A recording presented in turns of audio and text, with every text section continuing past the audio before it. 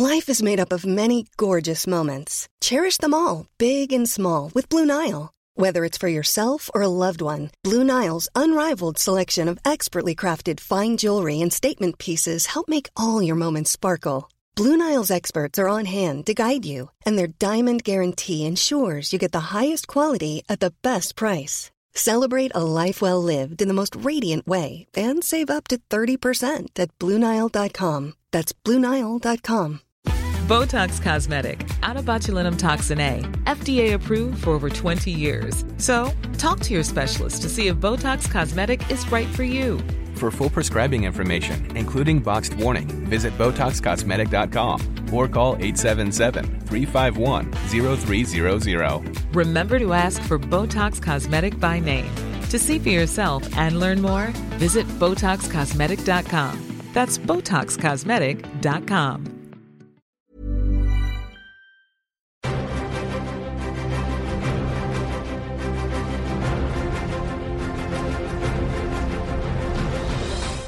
Hello and welcome to a mini episode of Cinematic Universe, the podcast that's all about comic book movies, brought to you by FilmDivider.com. I'm your host, Joe Cunningham, and I'll be bringing you a truncated version of the show to bridge the gap between our Hellboy and Kick-Ass episodes. On today's show, I'll give you my reactions to the comics that Seb and our guest Michael Leader recommended on last week's podcast. Those were The Umbrella Academy, Volume 1, and Hellboy, Volume 3. But before any of that, let's take a look at some of the comic book movie news that has broken over the past week.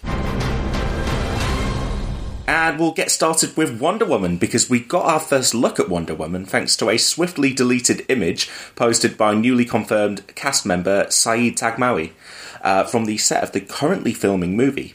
Taghmaoui is pictured alongside Chris Pine in what looks to be distinctly 1940s garb, which does seem to point towards previous rumours that this will be an origin story, at least in terms of Wonder Woman coming into contact with the wider world.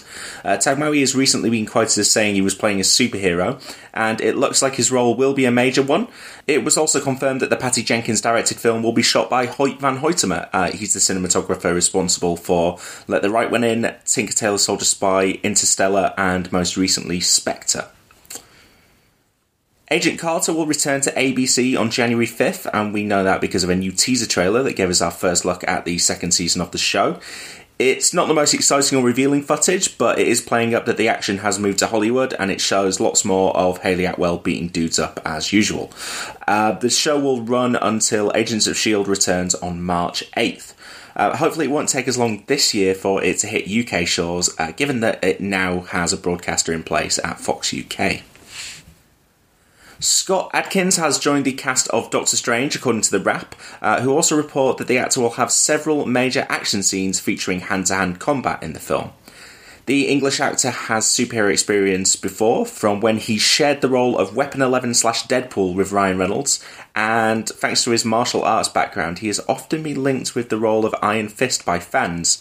Now, wishful thinkers might peg him for that role here as well, and while that's not totally out of the question, with Stephen Strange going off to the mystical east to learn his trade, it's probably fanciful thinking at best, but, we're not going to rule it out.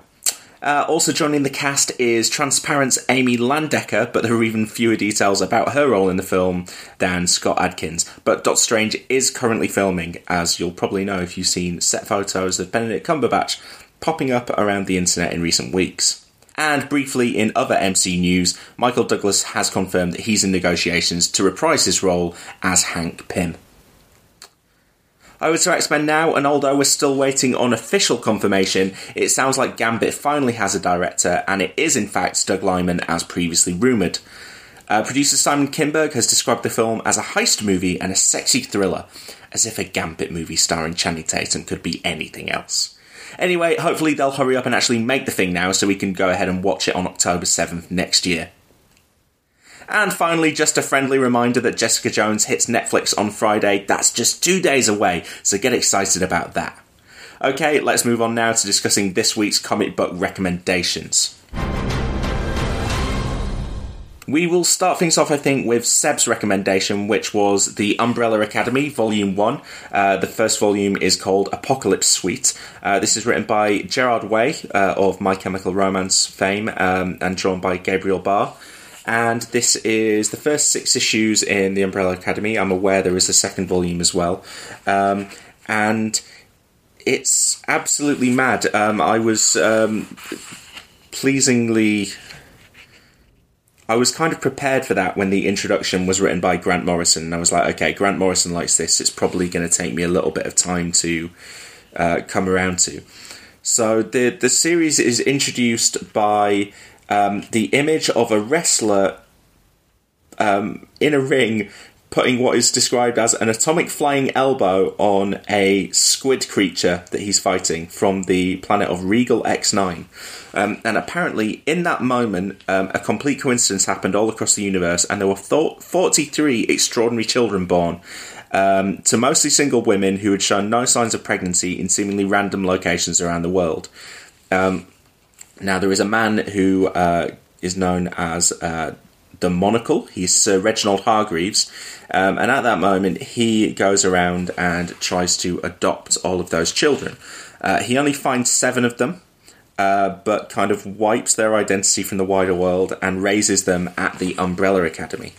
And the first issue, which is called The Day the Eiffel Tower Went Berserk, is a big, crazy fight that happens around the Eiffel Tower with 6 of the children. 5 of the children are involved. One of them is missing because he likes to time travel. And another one of them, the 7th child, Vanya, is apparently not special and doesn't have any powers. So we just see 5 of them fighting. And it turns out who they are fighting against is a zombie robot, Gustav Eiffel, who ends up flying the Eiffel Tower into space because it's not a tower, it's a spaceship. And then we flash forward to 20 years later, where we meet our number 1, the leader of the Umbrella Academy, who is Space Boy, who is now working on the moon, but is called back to planet Earth because of the death of his father, or his adopted father, the Monocle. And so the story kind of goes from there, and the reveal at the end of that issue is when he returns that we find out that Vanya, the less special child, is kind of being alienated from the group and is being invited to somewhere else, and that the family also have a monkey who lives with them called Pogo, and that the missing member that I spoke about earlier of the Umbrella Academy, who is number 5, the time-travelling child, has been missing since then because he time-travelled into the future, but he has now returned, but is still, even though all of the other children are grown up, number 5 is still a child. And there is so much in that first issue that I was just hooked on. I found it pretty difficult to keep up, but there was so many little details and ideas about, and bits of world building that I just absolutely loved. And I would probably say that the rest of the series didn't quite live up to it for me, just because the main thrust of the narrative in the series didn't interest me as much as the little asides. So the second issue has loads of what went on with the 5th child when he grew up in a post-apocalyptic future on his own and managed to return back. And I thought, oh man, I could have read an entire comic just about that. Or I could have read an entire comic about what was the different adventures that the children were on, or them being trained by this monocle figure who seems to have nefarious purposes, or seeing more of this wider universe where wrestlers are fighting aliens, and finding out more about the origin of these 43 children and where are the other 36 of them and what's going on with them. Or just being able to spend a little bit more time with some of the individual characters, because by the time we get to the main narrative that goes through the rest of the 5 issues, so obviously the Monocle is now dead. One of the 7 children has died between childhood and now, so there are in fact only 6 left. And one of them, Vanya, is completely alienated from the group. So we spend time with 5 of them. So Space Boy is number 1. There is Seance, who has the power to communicate with the dead. There is the only female member of the actual 5 that are together, the Rumour, who I think has the power to, like, whatever she thinks of or whatever lies she tells actually manifest.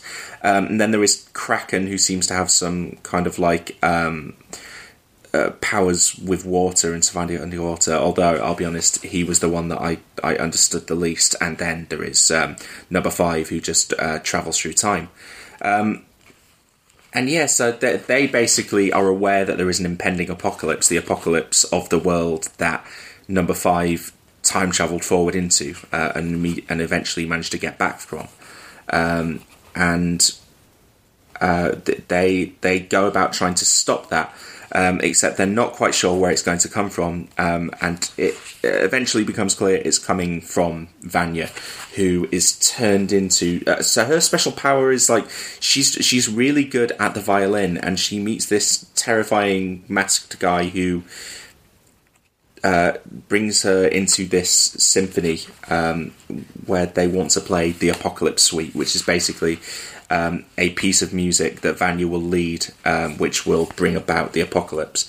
And Vanya, when she is transformed and when she does play her violin, is able to, like, brutally kill people with just the power of her music. And this is absolutely nuts at points. It's breakneck, it's really hard to keep up with. Some of the characterization is fantastic, and I think the greatest compliment I can pay it is that it left me wanting, like, so much more. The art is really impressive, and yeah, I just wanted to know so much more about this world and so much more about the characters, and I could have read spin-offs about any one of them, got to know them a little better. Like, for instance, Vanya I found frustrating because while I did find hints of a very impressive character, I didn't feel I knew her well enough, or her relationship to her family well enough, other than she was alienated because she didn't have powers, that she would be tempted to join this symphony and then bring about the end of the world. And I could have just spent a lot more time doing that kind of stuff. Having said that, I did still enjoy all of the main story and really, really enjoyed the world that this was a part of. So there are 6 issues in this first volume. At the end of the copy that I bought, there is also there's a 2-page story which was apparently designed as a little teaser, which is a fun little thing, and also the comic that was produced for Free Comic Book Day, which I'm not sure I would recommend reading first. Apparently that both these short comics were produced before the main series. I think the first issue is a fantastic way to meet these characters for the first time, and so I would almost say maybe read the Free Comic Book Day issue between the first and second issues. That sounds strange, but it gave me a little bit more context and a little bit more explanation behind these characters and what their powers were and what the status quo was in this world before the death of the Monocle and this group being reunited together. So yeah, but yeah, I really enjoyed The Umbrella Academy. I'm probably going to try and hunt down the second volume and read that as well, because like I say, there's so many facets of this story that I would like to see more of. But at the same time, I could completely imagine the second volume, which I know nothing about, just being a completely different thing set in that world that does none of those things that I just asked for, but would still be incredibly entertaining. So yeah, a thumbs up to that. And it's going to be a thumbs up to the second recommendation as well, which is Hellboy Volume 3 from Mike Mignola, that was recommended by our guest Michael Leader. So Mike told me to read the third volume because the first 2 volumes were kind of a lot of the basis of the film that I'd watched. So I get the impression. Here's a cool fact. A crocodile can't stick out its tongue. Another cool fact, you can get short-term health insurance for a month or just under a year in some states. United Healthcare short-term insurance plans are designed for people who are between jobs, coming off their parents' plan, or turning a side hustle into a full-time gig. Underwritten by Golden Rule Insurance Company, they offer flexible, budget-friendly coverage with access to a nationwide network of doctors and hospitals. Get more cool facts about United Healthcare short-term plans at uh1.com. Hey everyone, I've been on the go recently. Phoenix, Kansas City, Chicago. If you're like me and have a home but aren't always at home, you have an Airbnb. Hosting your home or a spare room is a very practical side hustle. If you live in a big game town, you can Airbnb your place for fans to stay in. Your home might be worth more than you think. Find out how much at airbnb.com/host. Say hello to a new era of mental health care. Cerebral is here to help you achieve your mental wellness goals with professional therapy and medication management support. 100% online. You'll experience the all-new Cerebral Way, an innovative approach to mental wellness designed around you. You'll get a personalized treatment plan from a therapist, prescriber, or both in a safe and judgment-free space. Your Cerebral therapist or prescriber will outline a customized plan with clear milestones along the way, so you can get to feeling your best. With Cerebral, you're not alone in your mental health journey. We're here to empower you to live a fulfilling life. So take that first step towards a brighter future and sign up today at Cerebral.com/podcast and use code ACAST to get 15% off your first month. Offer only valid on monthly plans. Other exclusions may apply. Offer ends July 31st, 2024. See site for details. That there is maybe more of a straightforward. Now, I could be completely making that up. Maybe that there is more of a straightforward narrative, or more of an actual beginning to end narrative across those. So I think it's the Seeds of Destruction miniseries, which was a basis for the movie. So that sounds, at least, given that it's a miniseries, that it has a main story to it. This is called The Chained Coffin and Others. The third trade paperback in the Hellboy series, and so this is written and drawn by Mike Mignola, and I absolutely get the love for Mike Mignola's art after reading this. It's stunning. Some of the images that he creates, they seem simple, but they're all incredibly effective and just perfect for the kind of stories that he's telling here. And there are 7 stories in this collection. There is The Corpse, Iron Shoes, The Baba Yaga, A Christmas Underground, The Chained Coffin, The Wolves of St. August, and Almost Colossus. And the first one, so, I mean, they all seem to be based on little pieces of folklore that Mike Mignola has read and likes the idea of, and wants to kind of tell those stories, but through a Hellboy context. So a lot of the times it almost feels incidental even that Hellboy's there. It's just these quirky little pieces of, folklore and stories about demons and this character, or this little idea of a story or a demon that Mike Mignola has gone, okay, I could tell that story and I could put my own little twist on it, and I'll put Hellboy in the middle of it as a means of telling that story. So the first one, The Corpse, was the one that Mike mentioned on last week's show, and that it has a link to the film when Hellboy takes, I think it was Grigori, around. He digs him out of a grave and then brings him as kind of a guide when they're on their final leg of their mission in the movie. This is different here.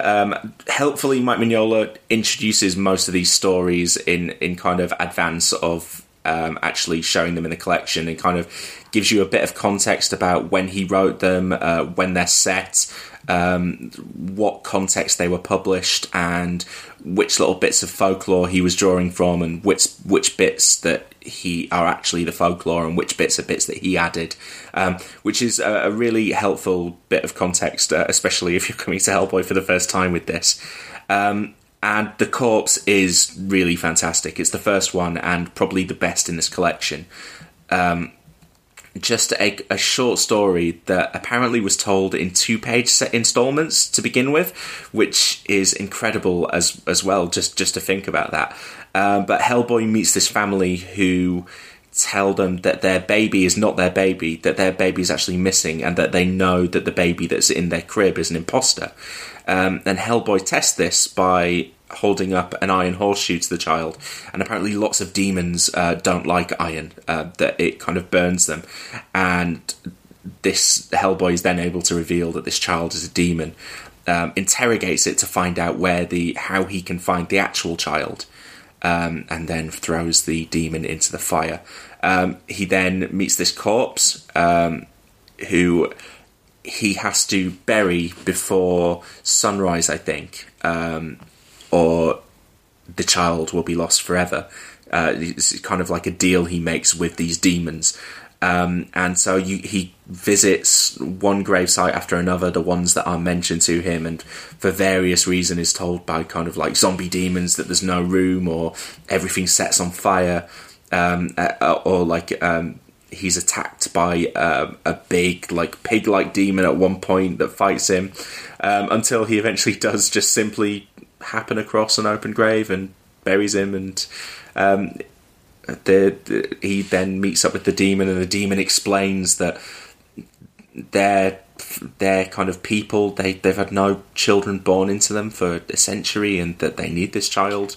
And Hellboy just simply explains that the kid's parents don't care, and that they're going to have to deal with that, and takes the child back. And it kind of sounds unremarkable, and plot-wise it is, but like I say, the artwork is so impressive. Mignola's work with light and shadow is incredible, and I just found myself transfixed to this story and really interested that this was drawing from real folklore, and almost kind of wanting to go and look at the research that Mignola had done and read the initial pieces of folklore and see what he was drawing from, because he made me interested in something that I would have no interest in otherwise. The Iron Shoes is just a very short story that is tagged onto the end of the first one, which is about a demon who has no problem with iron whatsoever, in that he wears iron shoes, but Hellboy very quickly ties him up and drags him along, and I think eventually kind of turns him to stone. The Baba Yaga is about a demon who apparently Hellboy had some dealings with before, and we hear that apparently Mike Mignola had told the story about how Hellboy had shot out her eye, but wanted to actually show it for real. There's another story. The next story is the Christmas Underground, about a woman, a Christmas Underground, sorry, about a woman who's dying. I struggled to really figure out what was going on here, but it seemed like her daughter or part of her family were all existing in this kind of weird, bright underground place. Actually, the visuals of it reminded me of Pan's Labyrinth in Guillermo del Toro's Pan's Labyrinth, when you go down and meet the Pale Man. You can definitely see why del Toro was attracted to Mignola and working together, and maybe the influence that Mignola has had on Guillermo del Toro as a visual artist. The next story is The Chained Coffin, which was probably my second favourite, which was basically another folktale, and it features Hellboy going back to the place where he first entered the world and having this kind of vision of this demon facing off against a dead woman who he had kind of interacted with, kind of seduced years earlier, and told her that she was carrying his child. And it's heavily implied that this horn-headed goat demon and this woman are in fact Hellboy's mother and father, and that they tie into his origin in some way. But it's just kind of like subtly hinted at, and it's all told through Hellboy writing a story to Abe Sapien, who is reading his letter. Again, just really, really simple plot-wise, but incredible visuals, and really, really draws you in. Then there is The Wolves of St. August, which is a werewolf story, which basically leads to Hellboy having a fight with a werewolf. And this kind of tragic story about a town being completely destroyed by werewolves who live there. And we also meet this character called Kate Corrigan, who is present in this story and the next one, who is this expert on demons from NYU, who is going around with Hellboy helping him, but kind of, while she is an expert on all these things, has never really had any interactions with them before. So she is a fun character to have around in that story. Is a nice little counterpoint to Hellboy. That's one of the longest stories, and I think probably the longest is the last one, which is called Almost Colossus, where Liz Sherman, who we meet for the first time in this volume anyway, in this very last story, has interacted with these demons with a demon which has stolen her power, and it's almost like she is no longer in her own body, and that she's very likely going to die if Hellboy doesn't succeed in the mission that he's on, which is basically to find this demon and make him give back the essence that he stole from Liz Sherman. And this demon has a brother, and the brother has been taking humans and melting down their flesh to create some kind of enormous human-esque form, so they can kind of, like, he says something about like reaching up into the celestial world and tearing it apart, seeing the universe tremble in our colossal grip. And the brother is kind of conflicted about all of this, and eventually manages to take down his evil counterpart by melting him using the fire powers that he got from Liz Sherman. And because he melts this guy who has kind of created his form from lots of human flesh, this guy melts basically a sea of molten human fat when he dies, and Hellboy manages to convince the other guy to go back and give Liz Sherman her fire powers back, and that brings her back from death, basically. And like I said, I don't think there was a story in there that I didn't enjoy. My favourites were definitely the ones that were more heavily folklore based, and I quite liked the idea of these really short, compact stories. I mean, this is just as long as the Umbrella Academy, or not very much different anyway. It's maybe the length of five full comics.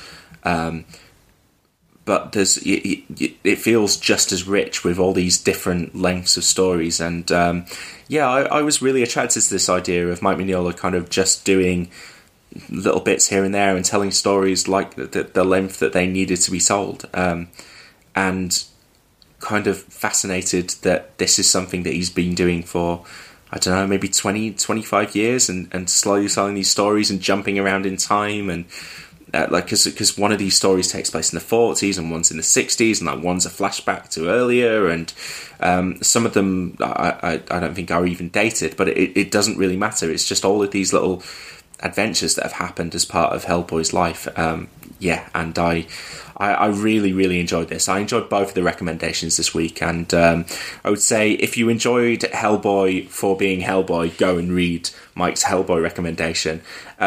If you enjoyed it as being this kind of team-up of strange characters going off and having a kind of quirky, odd little mission, then the Umbrella Academy is probably for you. These are two very, very different comics, but stuff that there was stuff that I enjoyed about them a lot. I don't want to say that Hellboy feels like an extension of the horror comic that Seb recommended for last week's show. It feels like it has that kind of vibe, but just so much more polished and so much more beautiful to look at.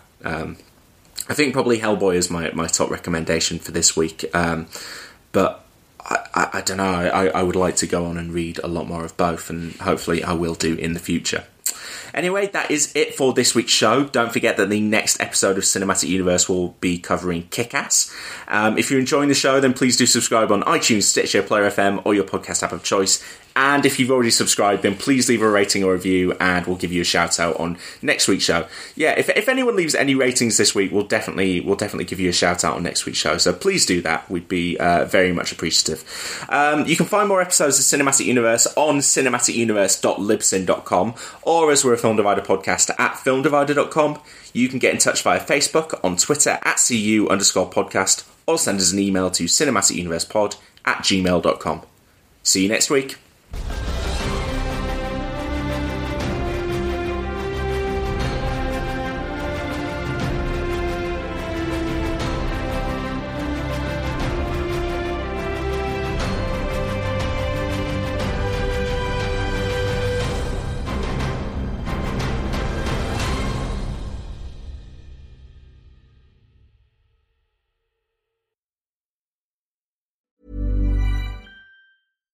The #1 selling product of its kind with over 20 years of research and innovation. Botox Cosmetic, out of botulinum toxin A, is a prescription medicine used to temporarily make moderate to severe frown lines, crow's feet, and forehead lines look better in adults. Effects of Botox Cosmetic may spread hours to weeks after injection, causing serious symptoms. Alert your doctor right away as difficulty swallowing, speaking, breathing, eye problems, or muscle weakness may be a sign of a life-threatening condition. Patients with these conditions before injection are at highest risk. Don't receive Botox Cosmetic if you have a skin infection. Side effects may include allergic reactions, injection site pain, headache, eyebrow and eyelid drooping, and eyelid swelling. Allergic reactions can include rash, welts, asthma symptoms, and dizziness. Tell your doctor about medical history, muscle or nerve conditions including ALS or Lou Gehrig's disease, myasthenia gravis, or Lambert-Eaton syndrome, and medications, including botulinum toxins, as these may increase the risk of serious side effects. For full safety information, visit BotoxCosmetic.com or call 877-351-0300. See for yourself at BotoxCosmetic.com.